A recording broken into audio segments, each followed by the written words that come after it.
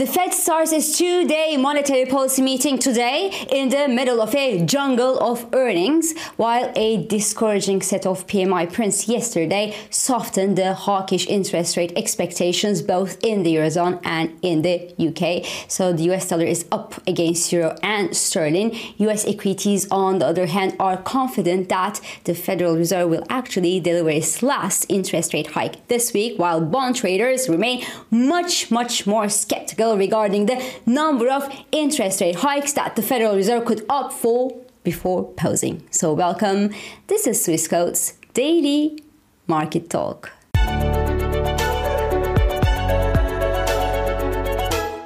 So there was nothing in the list of flash PMI data that was released yesterday morning to make investors think that the economic activity in the Eurozone is doing fine. All numbers were in the red, meaning that they all missed expectations. German and French manufacturing PMI plunged further in the contraction zone in July, and while the German manufacturing PMI even plunged below 39. So this is a number we have not seen since summer 2020, which was the heart of the COVID pandemic. So yes, the Ukrainian war, the energy prices, or the European Central Bank's monetary policy tightening, whatever it is taking a toll on the German manufacturing this year.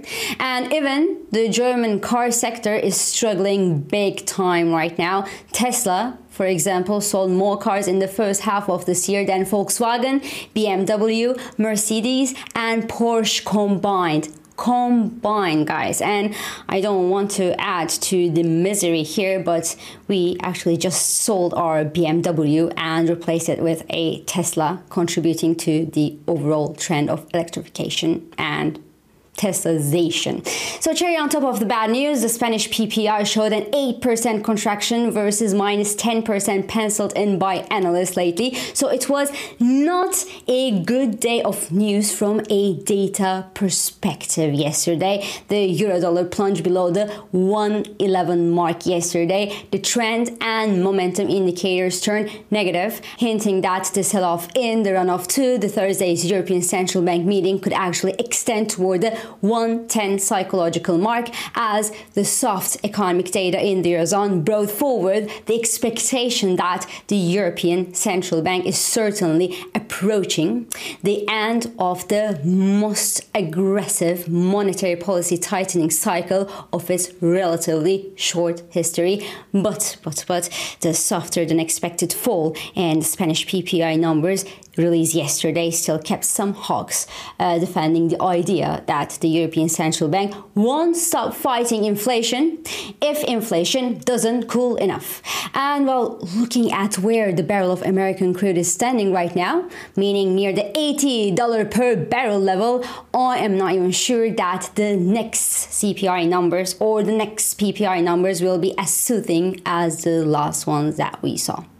Now, don't look now, but across the channel, the PMI numbers didn't look better at all, because the UK manufacturing PMI fell to 45 in July, while the composite PMI in the UK avoided the contraction territory by just a few points. So cable sold off to the lowest levels in 2 weeks, and the pair is now testing the May to now ascending channels base to the downside, as sterling traders put more weight on the damage that the rising Bank of England rates will do to the British economy than on the good that they might do to the sterling holders.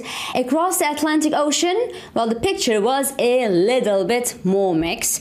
The US manufacturing PMI remained in the contraction zone as well, but it's contracted much slower than what was expected by analysts. But on the other hand, services and overall activity grew more slowly than expected by analysts still. So the US dollar index gained for the 5th consecutive session on Monday, and the index is now consolidating above the 101 level this morning at the time I'm talking here, as many investors out there continue positioning for the Federal Reserve meeting that starts today. So yes, the Federal Reserve starts its two-day monetary policy meeting in just a couple of hours from now, and the US monetary policy makers will highly likely and almost certainly announce a 25 basis point hike on Wednesday. So that's pretty much a no-brainer. But what they will also do probably is to remind investors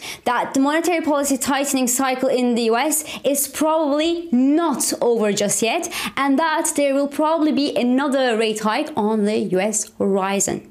And even if the US policymakers didn't actually think that there would be another interest rate hike in the US on the pipeline, well, the only way for them to scale back the dovish market expectations is to say that there will be one more interest rate hike, because they actually tried to say that they would just pause the interest rate hikes and keep the rates at sufficiently restrictive levels for sufficiently long time to bring inflation down toward their 2% monetary policy target. But it didn't work out well, remember. Investors just didn't believe them. They didn't listen to them. And not having investors on your side of the game means that, well, you must work harder to achieve your goal of 2% inflation. So yes, there is a great chance that the Federal Reserve will actually spoil your mood this week if you are among those investors thinking that this week's interest rate hike in the US will be the last for this tightening cycle.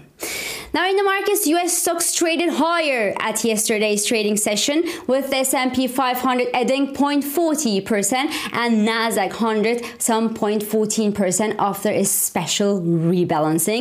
The US 2-year yield advanced past the 4.90% level yesterday and kind of fell this morning, while the VIX index, which is a volatility gauge for the S&P 500 stocks, is comfortably low right now, showing no sign of particular stress whatsoever from equity traders, whereas the Bank of America's MOVE index, which is a gauge of volatility in the US Treasuries, is close to the 110 level, whereas the index was mostly around the 60 level prior to the third quarter of 2021. And before that, the index was at these levels only during the 2007-2008 crisis. So this basically means, in plain English, that the bond traders remain very much uncertain and skeptical about the number of additional interest rate hikes that the Federal Reserve could deliver in the US, as there is actually no line in the sand, and that the Federal Reserve will continue hiking the interest rates if the US jobs market, US household consumption, and the US housing market all remain resilient to the interest rate hikes. Anyway, equity traders have obviously much more to watch than the Federal Reserve and its fight against inflation this week, because today Microsoft is due to announce its second quarter earnings after the bell. And every investor out there, you and I, we're all holding our breath to see whether Microsoft could benefit from the AI craze and how much the AI boosted growth for its Azure segment, which was, remember, under some decent negative pressure since a couple of quarters due to macroeconomic factors that were unfavorable. Now on Friday, a Goldman Sachs analyst reiterated his buy rating for Microsoft stock and revised his price target from $350 to $400 a share.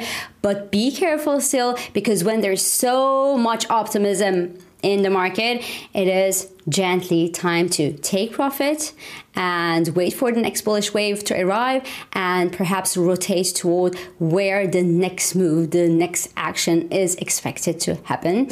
And as you know, well, the Magnificent 7 thrived so far this year, and the unmagnificent 493 other stocks in the S&P 500 remain mostly on the sidelines. So what we see these days right now is that the unmagnificent other stocks are also catching up with the rally. So the next action could actually be there. Today, 70% of the S&P 500 stocks trade above their 200-day moving averages.